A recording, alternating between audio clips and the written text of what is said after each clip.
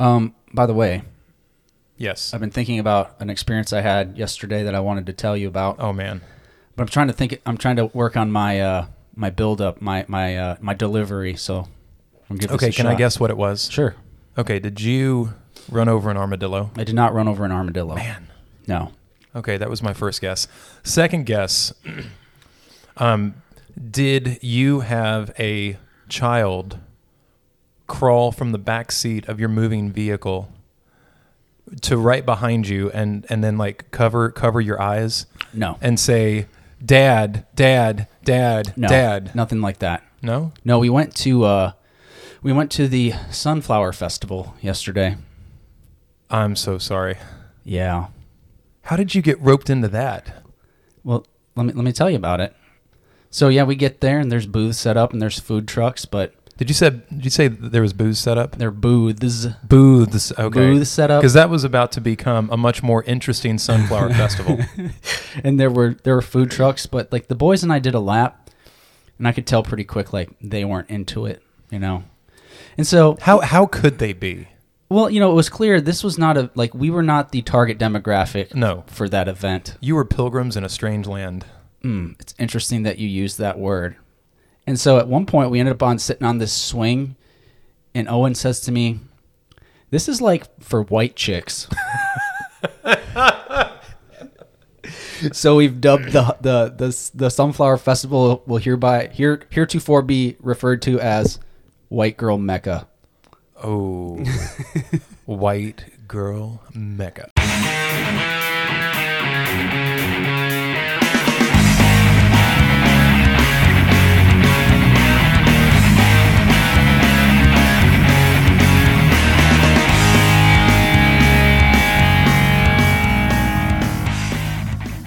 Welcome to Deutero Cannons. I'm Byron, and with me as always is Justin. Party on, Justin. Party on, Byron. And it's been a while since we've partied. It's been a healthy minute. Where have you been? What have you been up to? Man, I've been hither and yon. I've been far, and then I've been further or farther. I've been both further and farther. Yeah. And you know, further seems forever. Was It's a band. that a bunch of one-liners Maybe. or just dad jokes? No, they weren't dad jokes. It's really me being speechless almost at all the places that I've been. First of all, Washington, D.C. Yikes. It's a swamp. Did you have to go to that? Sort of. Okay. I went there. Were you there against your will? Mostly. Yeah. Mostly. It was one of those things where I had to go to thing A or thing B. And thing A was so bad that it made me volunteer for thing B. What was it? Okay. Do we want to expound on that at all? Thing A was this training thingy. And by the way, when I use the word thingy, it's like, you're a language arts teacher. How dare you say words like thingy? Uh-huh. Well, I mean it. Okay. I really mean it. If I call something a thingy, it's a term of derision. Okay. Got it. Okay, so it's not a lack of specificity. Keeping it rated G or something? Exactly. Got it. Yeah, so fill in the blank. Okay. Thingy. Thingy. Yeah. Thingy. And I tend to spell it THINGIE. Just because that makes it seem even more, I don't know, worthless. Right. Yeah. Okay. So you didn't go to the thingy. Yeah, I went to thingy B instead of thingy A because thingy A was so wretchedly dreadful. Okay. And to really talk about that, we would have to dig into the origins of psychology, going back to like the original German psychologists in the 1880s. Right. And their disciples in America who decided to take their atheistic assumptions about what a human being is and apply them to the problem of how to educate a person. I mean, you're using the word educate, so I'm already, you lost me there. Yeah. You Because you know nothing about education. I know something about teaching, just not about educating. Yeah, good point. I don't consider myself an educator. I consider myself a teacher. Right. But that's a dirty word nowadays, isn't it? It sort of is. Right. And they come up with a new catch term, like jargony term, politically correct something or other for teacher. every few years. So, first it was teacher, which is good. And then it's like educator, and then facilitator, and then instructional, motivational, adjunctive, converging thingy. Yeah. Safe space provider. So a bunch of educators got together to talk about the failures in education or something? How we can do it better? Oh, well, Thingy A really was, I don't know, have you heard of like Pavlov or B.F. Skinner? As in Pavlov's dog? As in Pavlov's dog? Yes. Yeah, so imagine taking that and turning it on children. Okay. That. So I really wasn't into it. Right. So instead of doing that, I decided to go to Washington, D.C. to some other conference. Okay. Which, I liked the people I went with. I got to see some cool stuff. So you spent a lot of time talking about like curriculum and... No, not even that. It was mostly schools that also were honored at this thing, at this thingy, talking about what they did to win the award thingy. Okay. And I'm mostly not interested in that. I mean, that there might be some maybe good things about that, like big picture things about a school. But I have so little control over any of that like all I want to talk about or learn about is my own subject area. Right. English, language, and literature. Right. And I presented at this thing a few years ago. And I think I was one of like two people out of this whole thing, people from all over the country. So I was one of the only ones to actually lead a seminar, breakout session, whatever, about the subject that I teach. I was going to say, well, you know what just occurred to me? We didn't do our due diligence.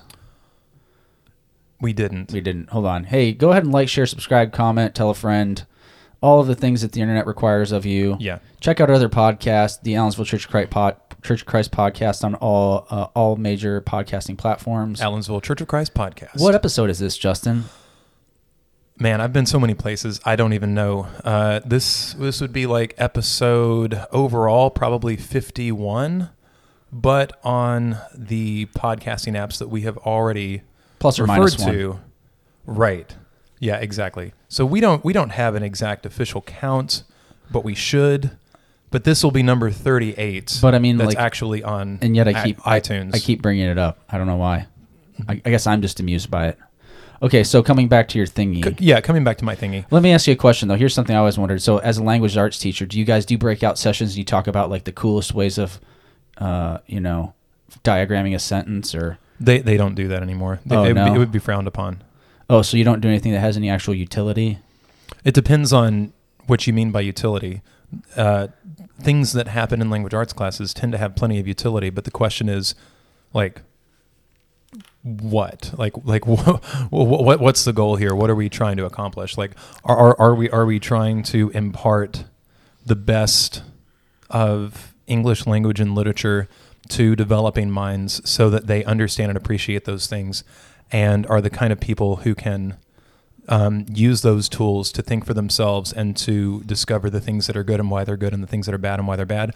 Or are we trying to inculcate them in a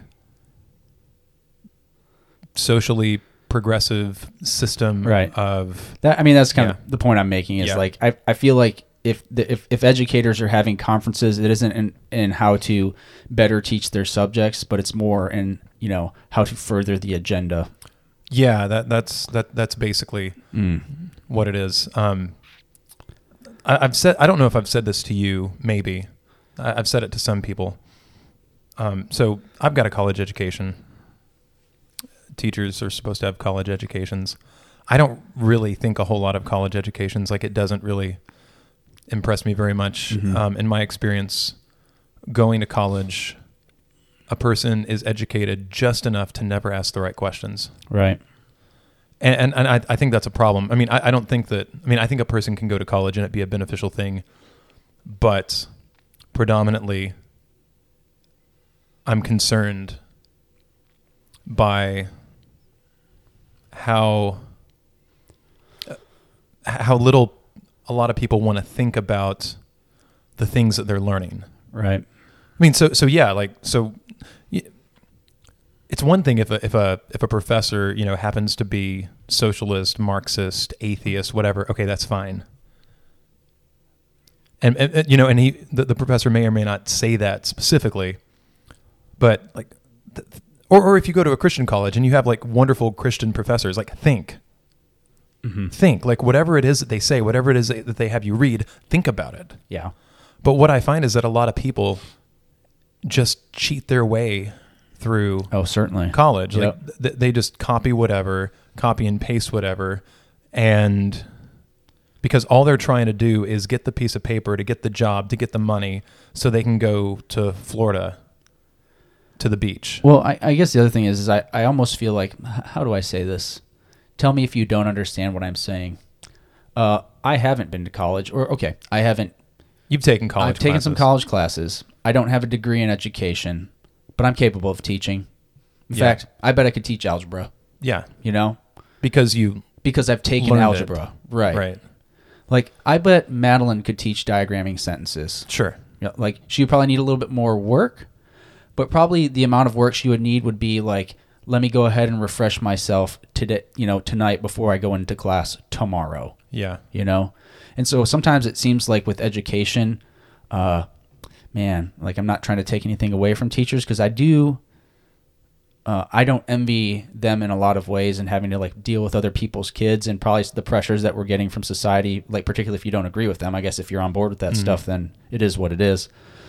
Like there's a lot about that job that I don't envy, but I also sometimes feel like, well, I've said this before, and I think military types are amongst these folks where they get on the internet and it's just kind of this whole, you think you got it bad? Try being a fill in the blank, you know? Oh, yeah. And it could be veterans, teachers, nurses. Right. And I don't want to throw teachers under the bus. I work with some great people, and I don't mean that all teachers everywhere are lousy, but when I look at like a wide range of interactions that I've had with college educated people, I don't mean that all of them are so bad, but I do get the impression. I mean, our country is run by college-educated people, right? So, how are things going? Right. Yeah. Right. So, so that doesn't mean that there aren't wonderful people who have college educations. I mean, I try to be a good person, and I'm college-educated. I know other college-educated people who are really, really wonderful people, conscientious about their jobs and their families and faith and all of that. So I'm speaking really big picture. And so if I go to a conference with like 1,000 people from all over the country, that's kind of a good way to get a general sense of trajectory, let's say. So yeah, that doesn't mean that anybody who happens to be a teacher or a professional class, something or other with a college education, it doesn't mean that person individually is guilty or of anything bad. But I'm referring to the trajectory of our country as it's being led by these sorts of people. And I guess to be clear, I'm also not trying to speak down from a high place. I guess what I'm saying is I can sympathize with the idea of people attending a training. And the thing about the military is oftentimes when you come out of it, you have some sort of literal certificate or badge you get to put on your uniform. That means that you are now qualified in this subject area. But the reality is, like, we all know that it's only a matter of time before you don't remember how to do any of that stuff, or you've really only like scratched the surface of what that subject matter encompasses. So really you're like skill level 1 in said thing. Yeah. But you'll get a lot of folks that walk around and like, I mean, I don't know, maybe they literally think that we don't know, that they don't actually know everything about the thing that they are supposedly a subject matter expert in. But like we see through it, you know?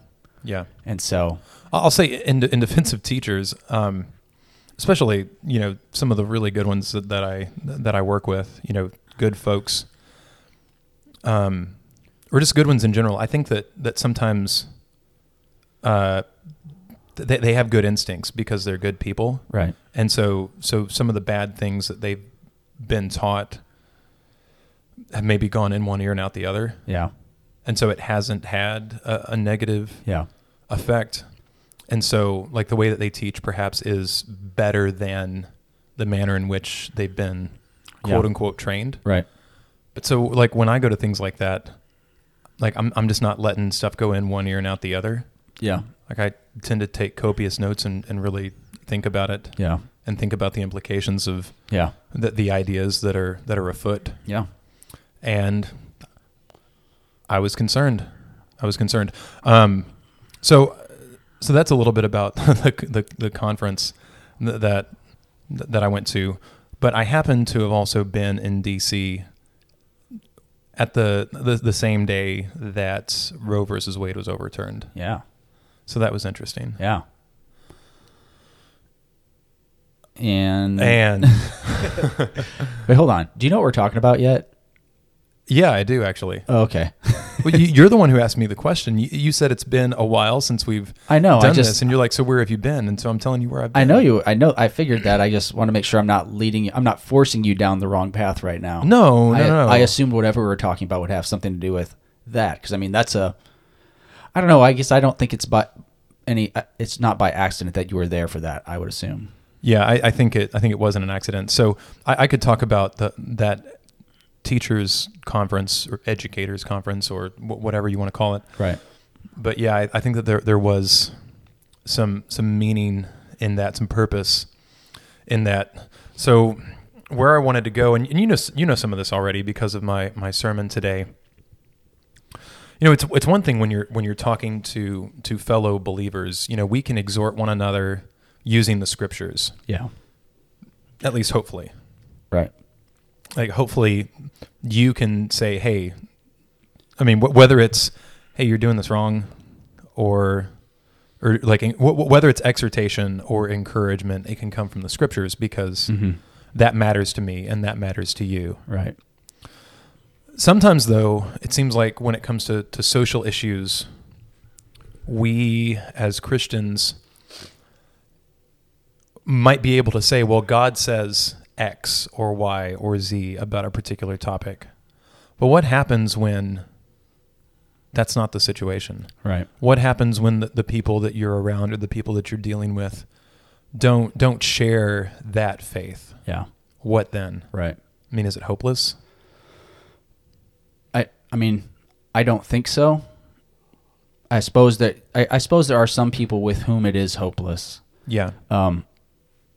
I think, I think a lot of the folks that I listen to nowadays, I mean, certainly there's a lot of folks that are of Christian leaning, and then there's some who, like you take like a Ben Shapiro, he's Jewish, but at the same time, you can still make the same arguments with those with somebody like that. But I think they kind of go out of their way to make maybe like the non-biblical argument for things they believe as godly people, because they know that doesn't work with everyone. Yeah. And so I think you can make, I guess, moral arguments maybe based on, we'll call it like natural law, at least for now. Yeah. But I think the other thing is, I don't think most folks in this country realize how much of their morality is rooted in Judeo-Christian ethic. Definitely. And so I think whether they think they believe in the Bible or not, they don't realize that like they kind of do, perhaps. Yeah. So the way that I felt while I was at DC, and I've been at DC or in DC a couple of times before, and in both circumstances, I had a pretty similar, gut reaction. Yeah. To it. I mean, I was raised really, very, very much not just interested in, what's the right word? I don't want to say that I worshipped our country or something, but patriotic, which I think patriotism is a very good thing. Yeah. So nothing that I'm going to say about DC is to cast any aspersions on true godly patriotism, which I think is completely valid. But I think that I looked at DC kind of like the Jews would have felt about Jerusalem, kind of like the Greeks would have thought about Athens, or anybody educated Right. would have thought about Athens or Rome. You know, it's like the great city. Right. You know, there's so much history there, but it's more than just the history. It's that all of these ideas are supposed to be embodied or manifest or something in that place. Like It's like the foundation of the city, so to speak, would be these important founding concepts. You know, when I would think of DC, it's not even like, oh, well, you know, George Washington, he's really important, but the ideas that he was fighting for. So when the times that I've been there, you know, I go and I almost, I don't know if I expected like some sort of borderline religious experience. Like, you know, I'm in this like cathedral of democracy or something. And, you know, I would like walk into a place and, you know, and like the angels would sing or something. Like but I got there and it was like an icky feeling. Yeah. Like there's something not right let me going on. As far as it being icky, let me ask you this, just kind of on a more maybe superficial level. Was there a lot of barriers and things up? Yeah. I think that probably didn't help. Yeah. I mean, if you know, there were, I mean, barricades all the way around the House of Representatives. Yeah. Yeah. And you know, and that's a difficult thing to see. Yeah. And I don't mean that necessarily they should take them down exactly. Mm-hmm. But what does that say symbolically if the House of the people is not approachable by the people? So either the people aren't trustworthy and have to be kept away, or the people who are inside of the place, supposedly representing the people, don't want to be connected to them. Yeah. Right. Or something like there's a disconnect. Yeah. I mean, which obviously any barricade is a disconnect, and that's the point of it. Right. But it's like either way you cut it, there's something off. Yeah. I mean, now, like, obviously I want our representatives, regardless of their politics, to be protected. Yeah. So it's not like I think that they ought to be, you know, their lives threatened every day. Yeah. You know, that, but I guess you could say that the barriers around the place just indicate that something is wrong. Yeah. Something is profoundly wrong. Which, man, I'm hesitant on whether I should say this or not, which is funny though, because if you think about the situation with like the Supreme Court and some of their rulings lately and the people being outside their house. Yeah. And you have members of Congress who are saying, well, like these kind of protests, these are good. And it's like, really? Like there's police standing out front of these people's houses. Like, is that what we do when something good is going on? Mm-hmm. We have the police come out and keep people at bay. Like, that's good. Yeah. I think you're right in that it is at the very least an indicator that like something's off here. Yeah. And of course, yeah. So it's not necessarily indicting any group in particular. It's just evidence of there being problems. Right. So then, of course, the ruling happened, and the next day, I went down there to see what was going on, and you know, just spent time in prayer. Ended up talking to a couple of people for a while, which was a really positive experience. But I definitely came away feeling a lot like Paul, and maybe that sounds a little bit like self-inflated or something. I don't mean that I was Paul or I was as effective as Paul or as wise as Paul. So you could relate. Yeah. Good way of putting it. So could you read Acts 17:16 through 23? Yep. 23. Okay. Yeah, 16 through 23. While Paul was waiting for them in Athens, he was greatly distressed to see that the city was full of idols. So he reasoned in the synagogue with both the Jews and God-fearing Greeks, as well as in the marketplace day by day with those who happened to be there. A group of Epicurean and Stoic philosophers began to debate with him. Some of them asked, "What is this babbler trying to say?" Others remarked, "He seems to be advocating foreign gods." They said this because Paul was preaching the good news about Jesus and the resurrection. Then they took him and brought him to a meeting of the Areopagus, where they said to him, "May we know what this new teaching is that you are presenting? You are bringing some strange ideas to our ears, and we would like to know what they mean." All the Athenians and foreigners who lived there spent their time doing nothing but talking about and listening to the latest ideas. Paul then stood up in the meeting of the Areopagus and said, "People of Athens, I see that in every way you are very religious. For as I walked around and looked carefully at your objects of worship, I even found an altar with this inscription, 'To an unknown God.' So you are ignorant of the very thing you worship, and this is what I am going to proclaim to you." All right, so I really felt that Paul's situation was relatable because how did he feel? Distressed. Yeah, that's a really good word. It's how I felt looking at a lot of gates up, barring people from certain areas. It's how I felt looking at crowds of angry people and the kinds of signs that they were holding up. And by the way, like regardless of the whatever the hot button issue happens to be that ends up generating protests, the scriptures say that the anger of man does not produce the righteousness of God. Yeah. And so when I see, and it's one thing to be angry about injustice, Mm-hmm. but then when there's cursing, Yeah. there's nothing. I don't know how many good things come from curses. Yeah. I can't think of any good things that come from curses. Do you mean as though like I'm putting a curse on you, or are you saying like swearing? Well, I mean, I'm not sure what the difference is necessarily. Right. I guess swearing is like swearing with an oath. Like I'll be danged. Yeah. That's swearing. But then cursing is like pronouncing malediction upon another person. And that's what this crowd was literally doing. Like they were going down the list of justices that did not vote to uphold Roe versus Wade.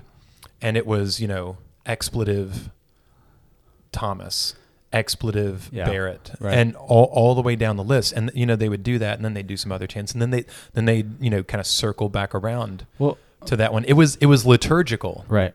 Which, man, I really try not to jump too far ahead because we've obviously had a little bit of this talk already. Yeah. And this may sound un-American. Go ahead and tell me I'm not American, by the way. But, it's like, I know we have the right to protest, but I've never really understood the utility of it, particularly in the way, at least I understand it's done, where they will literally section the two factions off, and it's like they stand across the street from each other and just scream. Yeah. Like I think being able to have like a conversation is going to have more utility, but it seems like there are some who just want to go and scream into the abyss, whether it's in that situation or into the abyss of the internet, Yeah. One thing I wanted to say about this passage, though, that it occurred to me as we were reading it this time, is kind of like what you were just saying, this idea of being able to talk to those who, whose beliefs are rooted in the Bible. And, I know with the kids downstairs, we did a map study a couple years back, and one of the things we did was Paul's missionary journey. And the thing you notice is everywhere he went, the first place he goes is the synagogue. Yeah. Which he's done here. And you'll notice that he's distressed before he goes to the synagogue as well. Mm-hmm. And so you can certainly be frustrated in your interactions with folks who do claim that the source of their beliefs is the same as yours, And I guess something else that was interesting is when you notice the interaction Paul had, and so I guess jumping ahead, I would almost say it's like the inverse. We see the inverse now. But back then, often the people that were chasing him off and trying to kill him were folks that claimed to also believe as he did. And he was, and many times he was saved by virtue of being Roman. Yes, that's right. Whereas I kind of feel like nowadays it's the other way around, where the folks that are coming for you to destroy you, whether to cancel you, to whatever, whatever that might look like. It's not that they are a-religious, and I think that's kind of one of the points you're making. Yeah. But I don't know. I feel like a lot of people of faith, and granted, like, again, this does not apply always and everywhere. It's people of faith who seem to be willing to have a rational conversation, and it's not so much the case on the other side. Maybe. Yeah. Now, I will say, like I mentioned, I did end up having a very long conversation with a couple of people who were there to protest, not on my side. Yeah. But like I didn't like, I did wait into the middle of it for a little while just to see what was up. Right. But then when I was leaving, there were a couple of people that I talked with, and because it was away from the middle of it. I was going to say, so what was the situation? Like, how were you able to peel these folks apart, or had they peeled themselves away or something? Yeah. Okay. And like, I was just leaving, and I saw somebody with a sign that I found to be interesting. Yeah. And so like I saw it and just kept going. Then I got a few steps away and turned back around and just walked back and said, well, can I ask you a question? And the person said, yeah. And I just asked what it meant. Yeah. And then I sat down and we... What did the sign say? Say no to Christo-fascism. Okay. And so my question was... What's Christo-fascism? Well, I said, what's fascism? Mm. And then like she started explaining, and I just pointed out, like, I'm not being belligerent. Like I really want to know, because I think that there's a lot of just kind of poor definitions floating around. Yeah. So I tried to be... This was a... Like I was being genuinely inquisitive. This is a guy or a girl? Girl. I guess let me ask a couple questions so I can... I don't know. These are just things I'm curious about. Yeah. Do you know if this young lady was up on the screaming line at some point? I sort of doubt that she was screaming, but I'm sure she was in the middle of it. Okay. What would you say, like, so was there a lot of young ladies up there? Yes. Both sides? No, the place was really one-sided. Okay. Very, very much one-sided. There was a small little group of pro-lifers. Uh-huh. Very small group, just I don't know, 4 or 5 of them or something. Yeah. Standing off to the side. One of them was engaged in a lengthy conversation that seemed to be respectful. Yeah. Was it a guy or a girl? It was a guy talking to a girl again. And there were protesters who like noticed, oh, those are pro-lifers, and expressing a lot of. So you're saying the pro-lifer in that situation was a guy? The pro-lifer was a guy. Okay. Yeah, it was. I think it was a family. Okay. I think it was like a maybe, I guess, middle-aged husband and wife, like young middle-aged, like maybe 40, early 40s, right? With a couple of kids. I mean, like mostly grown, like teenage kids. One of them looked like he might be in college, and they were there, and they weren't shouting anything at all. They were just holding signs that said "Love them both." Yeah, which you would think that would resonate. It's obviously inflammatory. Yeah, obviously inflammatory. Yeah, love them both. I thought that love wins. Right. That doesn't love win? Oh, it depends on how you find love, I guess. And who you're loving. Right. But I thought that whoever you loved, it was good. Mm-hmm. Okay. I thought. Maybe not. So when you say it's one-sided, then it was mostly pro-choicers, mostly female? Yeah, I would say mostly female, but there were a lot of men there too. Okay. Well, a lot. Yeah. A lot. So the pro-life side was underrepresented, though? Oh, yeah. Okay. Yeah. Humongously. Okay. Underrepresented. Yeah. And I think, maybe there were more there the day before. I'm not sure. It happened on a Friday. I was there on a Saturday. And so it was loud and it was angry, but it was not violent. Well, I guess what's interesting to me about that, though, is the thing I described earlier, where it's like, when we've seen these protests in the past, again, it's very much two factions that have been separated from each other, and they're screaming at each other. Yeah. But it seems like what you're describing is is very much just one faction Yes. yelling at the building, I Yes. guess. Okay. Yes. Yeah. Interesting. Right. And so, yes, that was the case. So this young lady had, for whatever reason, separated herself from the group, and you were able to kind of catch her individually. Yeah, I mean, she was just like sitting under a tree. Yeah. And so the first thing you asked her is, what's fascism? Yeah. And what did she say to that?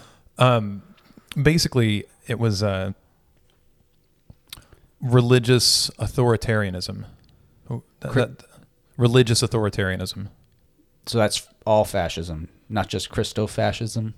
Right. And I guess the implication is that it's Christians who tend to be fascist. Interesting. We didn't really get into the Christo part Right. of it as much. That there was somebody else who came up and just heard us talking and wanted to talk too, who also had an interesting sign. I don't remember exactly what it said. Something about guns having more rights than women. Yeah, that's a pretty common one. Yeah. I'll tell you, there seems to be a lot of that. And I mean, I'm hearing from seeing this from family members of mine where the whole pro-life agenda is folks forcing their Christian and or Jewish religious beliefs on people. Yeah, there was another sign there that I saw that it said something to the effect of, like separation of church and state, don't force your religion on me, or like something about morality, like oh man, I took a picture of it. Let me look at it real quick. So say what you were saying about your family. I mean, I guess that's that. I mean, again, these are folks that quote unquote claim to be, if not Christians, believe in God, but they're saying that by, I guess advocating for the pro-life stance, you're forcing your religion on people, which, I guess, what am I saying there? It's like I said before, I think there is a moral case to be made for not having abortions from a purely, naturalistic worldview. I mean, like, at the end of the day, my belief is rooted in what the Bible says. But again, to your point, I understand that is not going to, doesn't necessarily have authority in the lives of a lot of people. But I don't think that necessarily matters when it comes to the value of life, the sanctity of life. Yeah, here's what that sign said. It said, "Don't fuse religious views with the law." Yeah. Don't fuse religious views with the law. So, I don't know where this is coming. I'm guessing maybe this is kind of where you're going with some of this. Yeah. Or at least this is what I'm reminded of. Because we were talking downstairs this morning in the teen class about relationships. And so one of the things I asked them was, what is, how would we define an appropriate relationship? Okay. And so they went around with, I just had them go around the table and name something. Mm-hmm. And most of the things that you got were very much what you'd expect to get out of a Sunday school class, like very biblical things, you know. And then there were some that I think you might be a religious, like communication. Communication is important in a relationship. Or maybe it seems like that. Okay. But like one of the things that came up was loyalty. And again, to my point earlier about, I think people don't appreciate how much their beliefs or their way of thinking is rooted in the Judeo-Christian ethic in this country. Because I bet if you ask most folks on the street if they think that like their partner, significant other, spouse, whatever, any relationship, frankly, like if that relationship should be one that is free of deceit, if that was important, I think they'd say yes. Right. And so that's what's so interesting about the situation that I was in, and this is what I was mulling over, and this is what was I don't know, a product of the distress, to borrow from what the scriptures say about Paul. Like, I knew I couldn't go in there and convince anybody that they were wrong about abortion. Right. But Paul didn't go in trying to convince everybody they were wrong about the gods they were worshiping. Zeus or Jupiter. Same right. He didn't say, here are 5 reasons why Jupiter ain't a thing. Yeah. He went in to tell them, on the one hand, okay, so you have this God that you don't know about. Mm-hmm. I'm here to tell you about him. Yeah. So it's like he was trying to find, despite his distress and probably even anger, trying to find like just a common ground. Common ground. Yeah. Exactly. And so that's what I was trying to do. Yeah. When I was there, but I had been already mulling that over quite a bit before I ended up going down there, which I did very much as an afterthought. At first, I was like, man, no way I'm going down there. Yeah. Partly because I thought it was going to be a whole lot rowdier, Right. and a whole lot more involved than it ended up being. Yeah. And so by the time Saturday rolled around, I thought, okay, yeah, I'll go down there. So what's really interesting about all of these angry people protesting and something like, don't fuse religious views with the law. It's like, okay, well, they're making universal moral claims because, they're saying that abortion is right. Right. They're not just saying it should be legal. Mm-hmm. They're saying it's right. Right. And that it's right everywhere. Like it should, it's not just, it should be legal. Clearly like a state by state basis isn't sufficient because like that's all the Supreme Court did. Yeah. They said, well, okay, it's up to the states to decide. That's not good enough. Yeah. It's not good enough because they're saying that this is a universal thing. Yeah. Like if there were any place in the world that said, no, you can't have an abortion, the people there would say that's wrong. Right. Not just I disagree with it, not just I don't like it, Yeah. but that is wrong. Yeah. So, okay, so that's really interesting because now all of a sudden we're talking about transcendent morality. Yeah. It's like, okay, so how do we get that? Right. And so I sort of thought, if I talk to anybody, that might be a place that I might try, which is kind of like Paul saying, you all are really religious. Yeah. Man, like you all are really, you're making some moral claims. Yeah. So let's try to understand like where that might come from. Like how in the world can anybody possibly say that any particular thing happens to be right or wrong? Yeah. So I don't know if we're quite going to wade into that quite yet. Maybe not today. This might be another part 2 type of situation. Yeah. But between then and now, one of the things that I've looked into is the word religious. Kind of inspired by that picture. Yeah. Don't fuse religious views with the law. One of the reasons that was so distressing is that this guy doesn't realize, and it was a guy holding the sign. Interesting. Yeah. He didn't realize how religious he was. Yeah.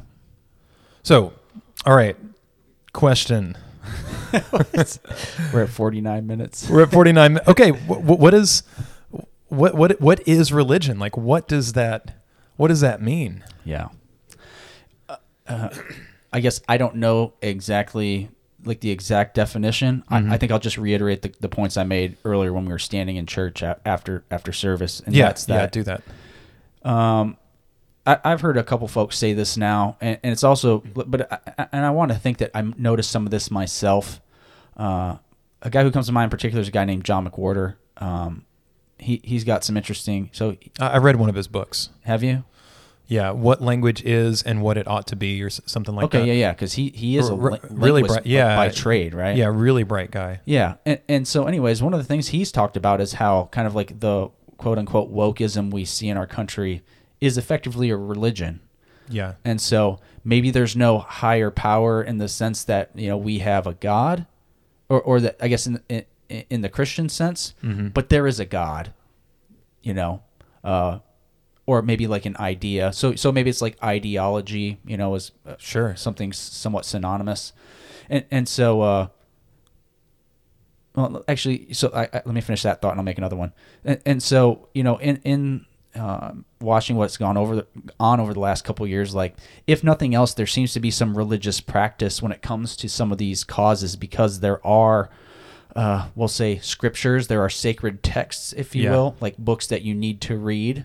There are clergy, like there are prominent figures. There are incantations. Yeah. There is the way you are to conduct yourself when you have sinned, right? Like to issue an apology and then change your... So there is some form of repentance. There's even predestination. How so? well, there's predestination in the sense that people who are born into a favored minority Yeah. Okay. are declared to be righteous by that group identity. Right. And people who aren't are declared to be guilty Yeah. by their respective non-preferred group identity. So, and I mean, I guess, again, that's kind of talking about the wokeism, but where I've seen this before too is in, maybe some of my own struggles with, my faith in the past, where I've tried to understand, why people, like what atheists believe and why. And so in studying evolution and the Big Bang Theory versus string theory and all these different ways that folks think the world came into being, and the zealousness with which they will argue with one another. I mean, it's like watching the Christians or the Baptists argue with the Catholics. And so I remember thinking that in that experience, where it's like, oh, this is just as much a religion as what I practice. Sure. Yeah. There are various denominations of atheism. Right. There you go. So again, I guess when it comes to what is religion, I don't know. It seems to be like a set of beliefs or ideology, and then maybe with that there's the, again, requisite quote unquote clergy and canon and sacraments. Yeah. So all of those things, which I agree with everything that you just said. I would say that those would be facets of maybe organized religion. Right. But then we're left with the question of, what do we mean by religion in the first place? Okay. And so, like usual, I start looking at the etymology. Yeah. And it was really surprising what I found, because it fit so well with other etymologies that I've dug into recently. So religion, religious, those words, there are 3 proposed etymologies. Are our mics okay? Yeah, I'm just okay. Raising mine a little bit. Repositioning. Gotcha. Okay, go ahead. Yeah, so there are 3 proposed etymologies. And let's see if I've got them pulled up. I wrote them down in my notes, but of course I forgot my notebook, but I think I've still got the tab pulled up from where I was looking at it. Let's see. Yeah, there we go. Okay, so one of them comes from Cicero, old philosopher sort of guy. Yeah. Cicero. I know the name. I don't know. I could say, oh, that's a teaching of Cicero. Yeah, no, I can't either, but the name rings a bell. So he saw religion as being a compound of re and then legere. Okay. Meaning basically to read again. Okay. So obviously reading is a big part of religion. Yeah. Most religions out there, whether they're monotheist, polytheist, whatever, they tend to have religious books. So in other words, like as a set of beliefs organizes, they're often organized through and with and in conjunction with the writing of books. Yeah. So that there's this this collection of the sacred writings of the sages down through time. But another possibility for it. Let's see. Let me pull that up again. By the way, for anybody who wants to research etymology in a really user-friendly way, I recommend the online etymology dictionary. So if you just don't go to Google. They hate you, so don't. Try out Brave. Brave. Yeah, there's a search engine called Brave, which does what DuckDuckGo said that it would do, and just give like honest results. Mm-hmm. So yeah, look it up on Brave, or it's ETYMONLINE. So like etymonline.com. It's just a labor of love from a guy who doesn't get any money for it. There are no ads on it, and it's just it's a compendium of, and that's always added to. Like he's still working on putting lots of etymologies online. Anyway, so the 3 ideas on religion. We talked about one coming from Cicero, like to go through again, to read again. The next idea pops up in Augustine, where it's religare. The idea is that it comes from religare, R-E-L-I-G-A-R-E, which means to bind fast or to rely. And it's the idea of to place an obligation on, or indicates a bond between humans and gods. And in that case, the re would be intensive. So it's like a really strong bond. But again, like obligation, like we could see how all religions do say something about a person's obligations. Right. Like the things that a person ought to do versus the things that a person ought not do. Mm-hmm. Okay, so with both of those options, we can see, okay, yeah, that kind of makes sense. But I think that if you go even further back, maybe the best idea, the most basic understanding that I can find for the word religion is that it comes from a word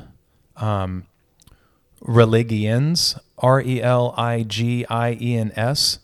which means careful. And it's the opposite then of negligens. Oh. Religiens means careful, and negligens is the opposite of that. So then I went to the word negligent to try to see, obviously it's a, neg, that's clearly a prefix there. Negative. Right. Yeah, so the neg, of course, means not. And then, again, legere, L-E-G-E-R-E, means to pick up or select. And it comes from the Proto-Indo-European root leg, which means to collect or gather. And it's from that L-E-G, ancient root, that we get all sorts of words like law, legal, lexical, lexicon, logo, logos, log, league. All of those words come from that. So even the whole concept of reading, which I already mentioned from Cicero, the concept of reading is it's really using the legere root in a metaphorical sense. Mm-hmm. Because it's obvious that you have to have literal meanings before you have any figurative meanings. Mm-hmm. Because if I say it's raining cats and dogs, that doesn't mean anything unless we know what real cats are, real dogs are, and real rain. Right. So the whole idea behind religions or religions, whatever it is, it's the things that we're picking up. Okay. The things that we're selecting. Like we're going out to pick the food that we need to eat. And obviously there are those things which are good to eat, and there are those things which aren't, which as soon as we realize that the word religion really has to do with eating the right stuff, it takes us all the way back to the Garden of Eden. Okay. Sorry, I got a little sidetracked, though. Yeah. You said something. What did you say about to group or gather? Yeah. So that's really the idea behind the word religion. Religions being the opposite of negligens. Yeah. And so the re there is an intensive particle, and then legere, which again neglect, negligere. The legere part means pick up or select. Okay. So it's like a hunter-gatherer, type of word. So earlier when we were talking about fascism and the definition, I'd heard this earlier this week, and so I just went ahead went to the etymology online and looked up fascist, and it says from 1920, Italian party Partito Nazionale Fascista, the anti-communist political movement. What's it? From Italian, fascio, group, association, literally bundle. From the like Latin. a bundle of sticks. Yeah. Or a bundle of rods. Right.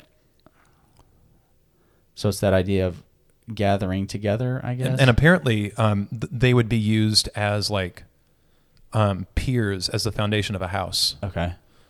So I think that the idea behind fascism is that it's trying to reform the foundation. Yeah. Or to create a new foundation. Okay. For, society. Yeah. So that sounds like it's supposed to be constructive, except it also ends up being revolutionary and progressive, because it's saying that whatever the foundation is currently has to be replaced with what we say the foundation ought to be. Well, it's almost like the whole idea of anarchy. Like, there's no such thing as anarchy, because anarchy itself is a, like, anarchy is supposed to be a lack of organization, but even anarchy itself would be a form of organization, right? Like that kind of thing. Right. So I think that in practice, the actual intellectual anarchists would say that it's not that they favor dissolution of all governments, but that power should be as decentralized as possible. Right. So an anarchist wouldn't necessarily be against local governance. The anarchist, again, I don't mean like crazy people.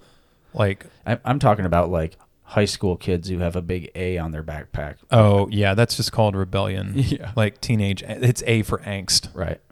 And anger. Right. And maybe other words that maybe I shouldn't say on a rated PG talk show. Thingy, yeah. Okay, so religion. Right. So with all of that etymology, yeah. What's our takeaway? Okay. The takeaway, so if we go back to that sign that I saw, that was pretty distressing. Right. Like, don't, oh man, what is it again? I don't want to misquote it. Don't fuse religious views with government, with the law. With the law. Don't fuse religious views with the law. So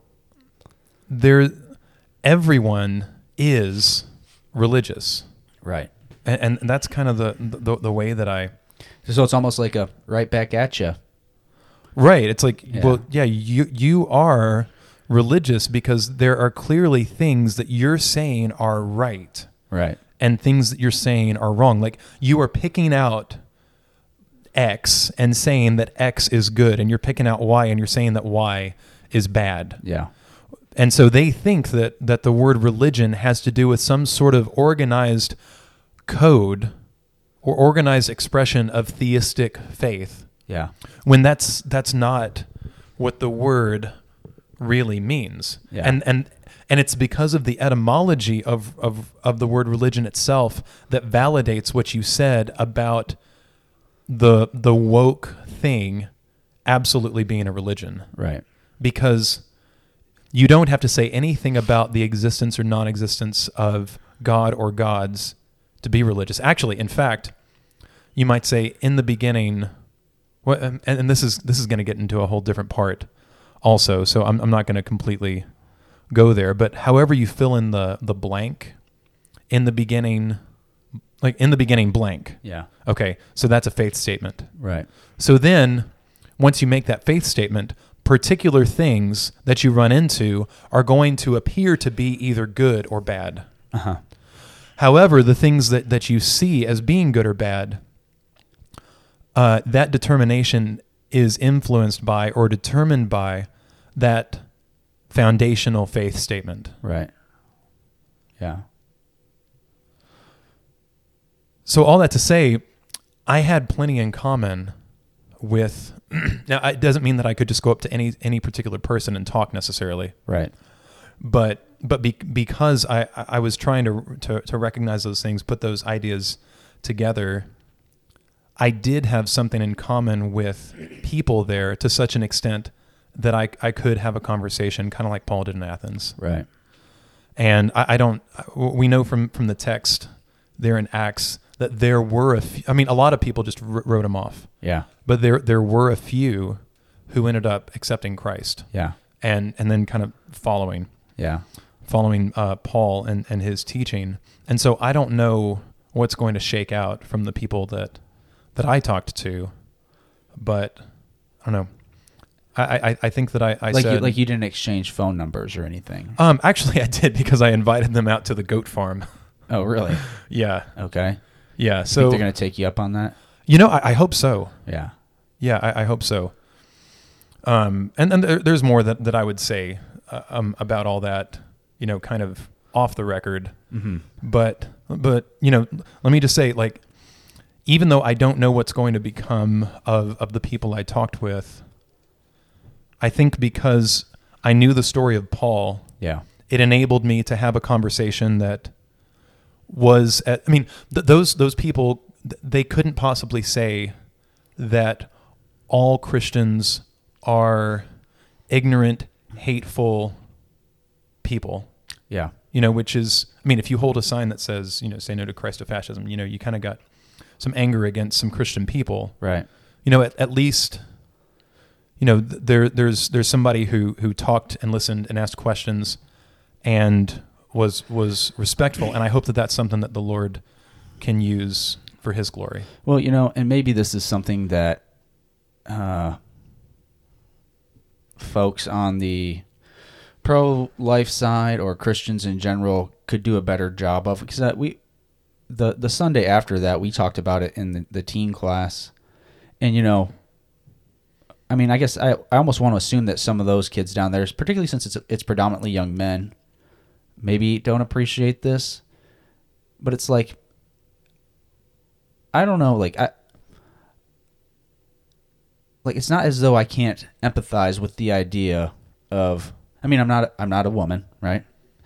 But I can put myself in a place where I wake up one morning and I may have been responsible for creating a life that I didn't intend to. Mm-hmm.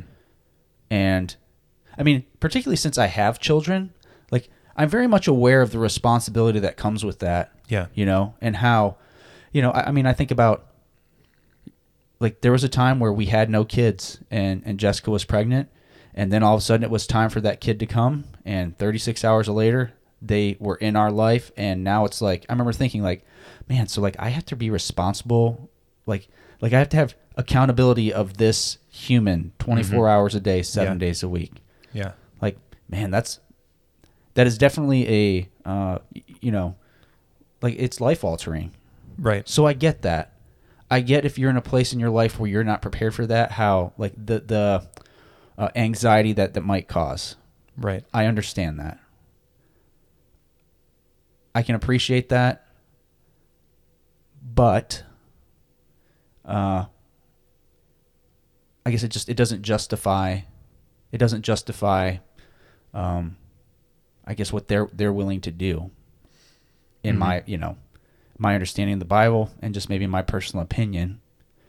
And so I guess my point there is do they truly think that we can't sympathize with that?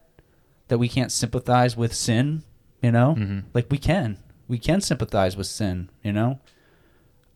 which is why we know it's wrong. Mm-hmm. And again, but maybe we just need to, folks on our side, folks on their side certainly, need to be better at maybe, like you said, finding that common ground. Yeah. And so, if we're dealing with each other, we can quote the scriptures to each other. If I were talking to a Christian person, a person who professed faith in Christ, I would definitely talk about the various scriptures that indicate, and church tradition, like the writings of the early church fathers, that clearly show how horrendous child sacrifice is. Mm-hmm. But we might be in situations like Paul was in Athens at the Areopagus, and like I was at the Supreme Court, where, okay, so there are people here who, I might be able to share the wisdom of the scriptures, but it's so why are you pro-life? Well, because I'm a Christian and God says so. Right. Okay, that's true. Yes, God says so, and that really is true, but God has reasons. Yeah. And if it's there's the letter of the law and there's the spirit of the law, or if we're not, if we as Christians aren't trying to understand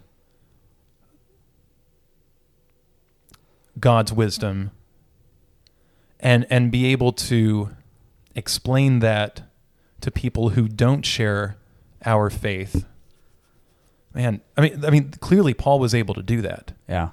Paul didn't go to them and start quoting from the scriptures themselves. I mean, of course, he was stating scripture, right, because he was inspired by the Holy Spirit. But when he was talking to the Jews, man, he was quoting the Old Testament left and right. Right. Yep. But here, he's simply saying what God's going to do. Yeah. But all of that was predicated by establishing common ground. Yeah.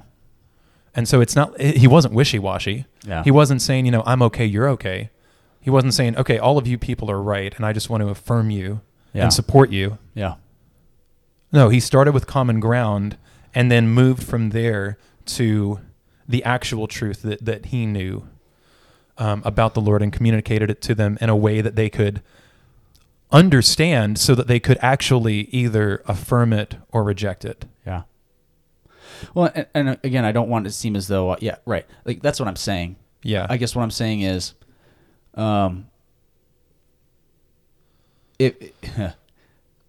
we can relate to people who think things that we know to be wrong, to be sinful, because we ourselves are also sinful, Mm-hmm.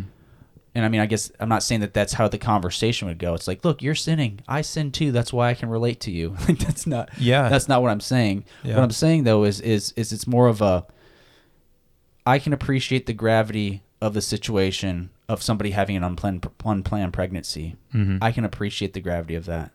And I can understand the temptation to want to, go somewhere and just get it taken care of. Because that would be a simple solution, wouldn't it? You just get your life back on the right track. So it's not as though we can't appreciate the temptation there. It doesn't make it right. Mm-hmm. And so you got to find a way to get them to understand why it's not right.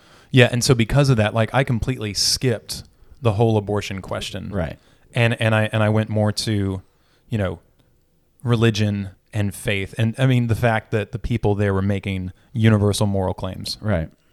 And okay, so how do we do that? Mm-hmm. Like, how is it that we have any sense of a universal? How could something be right universal? And what I found is that, I mean, so there were some people that I talked to, there at the thing. I mean, just, kind of a little ways away from the Supreme Court. But then there were some other people I ended up talking to over the course of the trip. And, I think that it might be this might be a good way to approach people we disagree with, like kind of skip whatever the issue is and go to more foundational things. Right. Because there was a great deal of what I was discussing with them or asking them about that they had never thought about. Right. And so I find that to be hopeful because there was also interest on their part. Right. So again, it's not that they were like, okay, there's water, let me be baptized. But I think that there were seeds planted because I skipped the hot button issue that they were angry about, and went to more basic things. Right. And I think things that Christians often take for granted because they're so obvious to us that we don't think about them and how to communicate them to people who don't have our same background. Like, how do you define what is right and what is good? Sure, absolutely. What is moral? What is religion? What is faith? Yeah. Oh, man. I was talking about words, know? Faithfulness. We studied that alone a couple weeks ago. So, yeah. I'm feeling like you're ready to stop and wind down. It's only because I know that, there are like 3 or 4 other streams of thought where this could go. Yeah, and it might just have to wait for a part 2. Okay. Any final thoughts, or they've been said? I think the final thoughts are that the thoughts are incomplete. It's a theme today. Yeah, to borrow from your communion meditation, which was solid, by the way. I'm glad you think so. Y'all need to go over to the Allensville Church of Christ Facebook page and check out Byron's communion meditation for July 10th. That's today, right? That's today. That's today. All right. It's your turn. Shall we pray? We shall. Dear Lord, we thank you for this day, and I'll go ahead and say it. We thank you that this Supreme Court decision has been overturned, and we pray that this is, a foreshadowing of maybe some good that could come from this whole situation with the abortion debate in our country. God, we ask that you bless this time that we've had together studying your word. Pray that it might be of benefit to those that are listening to it. We thank you for Jesus. We pray that you help us to be more like him. In his name we pray. Amen. Amen.